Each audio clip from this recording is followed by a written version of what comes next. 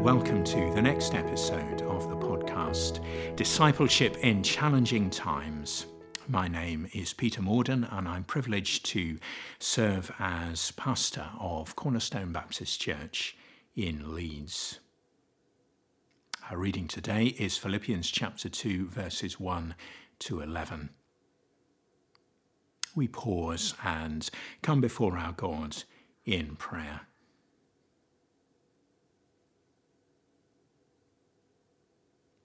Father God, very simply, we thank you and we praise you for your word. We acknowledge that it is the very words of life to us. And we ask that the same Holy Spirit that inspired your word would come, make it alive and apply it to our hearts. And more than that, O Lord, would strengthen us, give us power in our inner beings to live out your word day to day. We ask that you would change our thinking so that it's more aligned with yours.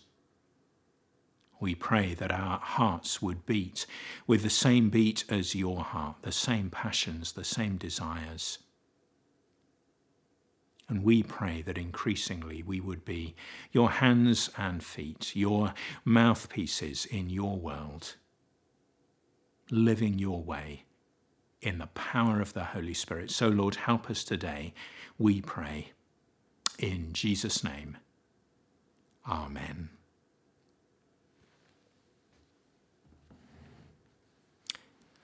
Philippians chapter 2, then beginning at verse 1. Therefore, if you have any encouragement from being united with Christ, if any comfort from his love, if any common sharing in the Spirit, if any tenderness and compassion, then make my joy complete by being like-minded, having the same love, being one in spirit and of one mind. Do nothing out of selfish ambition or vain conceit. Rather, in humility, value others above yourselves, not looking to your own interests, but each of you to the interests of the others. In your relationships with one another, have the same mindset as Christ Jesus, who, being in very nature God, did not consider equality with God something to be used to his own advantage. Rather, he made himself nothing by taking the very nature of a servant, being made in human likeness. And being found in appearance as a man, he humbled himself by becoming obedient to death, even death on a cross. Therefore, God exalted him to the highest place and gave him the name that is above every name, that at the name of Jesus every knee should bow in heaven and on earth and under the earth, and every tongue acknowledge that Jesus Christ is Lord, to the glory of God the Father. I really want to finish that reading with a big and hearty Amen. And maybe you feel the same way. They're just wonderful words about our Lord Jesus. If you've been around Christian things for any length of time, they may well be words that are quite familiar to you. Verses 6 to 11 constitute what theologians describe as the Carmen Christi in Latin, or the hymn to Christ, and they are so powerful and moving. And just as we seek to dig into these verses, I find it helpful to think of the shape of the verses, in a sense the physical shape, and to see them as a deep valley. We can imagine standing at the top of the valley, at the side of the valley, looking down and beginning to descend towards the bottom of the valley. So we're walking down from the heights at the top of the valley towards the bottom. And that's the shape of what is happening here. We begin on the heights. Jesus is in very nature God, but he descends. He begins to walk down the side of the valley, as it were. He makes himself nothing, takes the very nature of a servant. So the Son of God becomes Son of God and Son of Man, and he is descending. But he's not born into a palace, but he's born into more humble circumstances, and so he descends yet further. Does he come as a king? Well, yes, he does, but also as a servant. He is the servant king, and so he has descended yet further. He's coming down the side of the valley. Can he humble himself any more? Can he descend any lower? Well, yes, he can, because he becomes obedient even to death. The one man who lived a perfect life, who didn't need to die, willingly submits to death, even death on a cruel Roman cross. Jesus, Son of God, God himself, has come down and down and down the side of the valley, and he's now at the very bottom, and in many ways it's a deep and a dark place.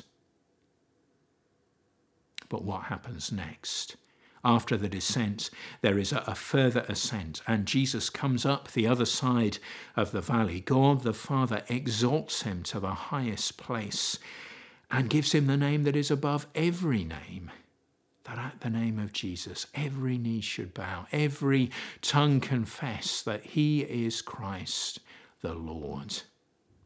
And so Jesus has come down, he has plumbed the depths, he has come down to the bottom of the deepest, darkest valley, and God the Father has lifted him up.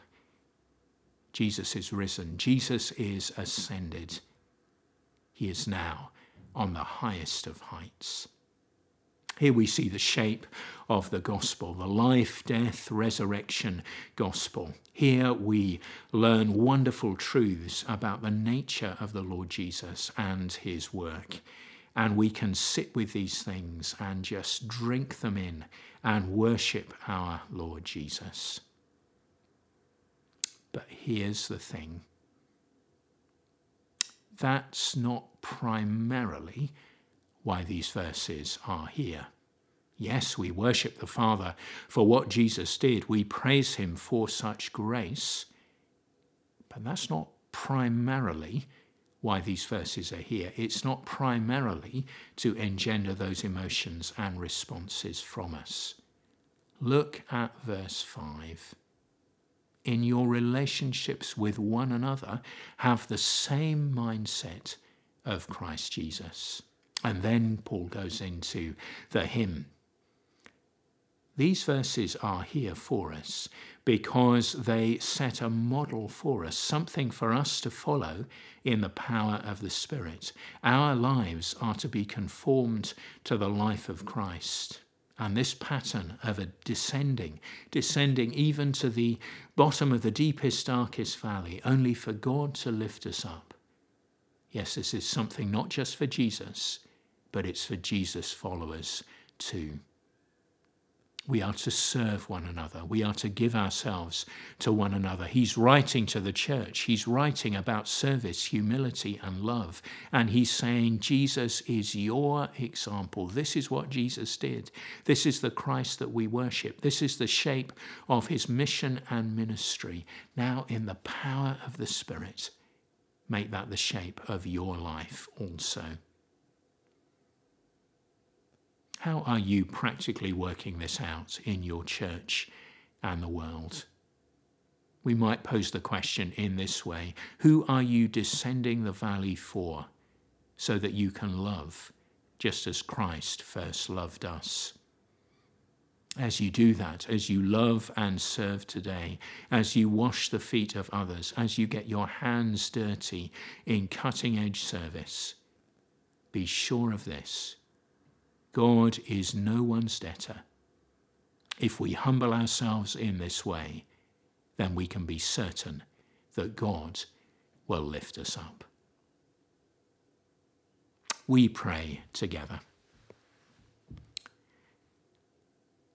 Lord, we thank you for this glorious hymn to our Lord Jesus. We thank you, Father, for Jesus and for the way that he came and descended lower and lower and lower in humility, in service, eventually hitting the very bottom of the valley as he went to the cross for us. We worship you for Jesus. We worship Jesus, our Lord, and we praise you that you lifted him up, that you raised him from the dead, that you exalted him to the highest place. He is Lord. He is our Lord.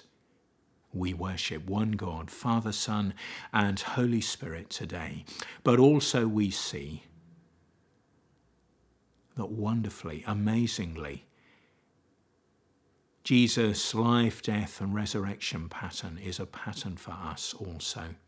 Help us to descend the valley today and tomorrow in service, in humility, in love for others, reaching out to the household of faith and reaching out beyond to those who need to receive your touch. Help us to work this out in real and practical ways. Yes, Lord, we want to sit with the question, who are we descending the valley for so that we can love as Christ first loved us? Perhaps we know exactly what the answer to that question is, who it is that God is calling us to love. If so, O Lord, we pray that you would strengthen us to do so. But if we're not quite sure, or if you're going to do something today or tomorrow that just takes us out of our comfort zone and challenges us, Lord God, we pray that you would show us and strengthen us by the Spirit. And Lord, we ask that as we serve in this way, we would know in your good time, you lifting us up. Thank you that we're in Christ. Help us to make the pattern of Christ our Lord, the pattern for our own lives too, for we ask it in Jesus' name. Amen.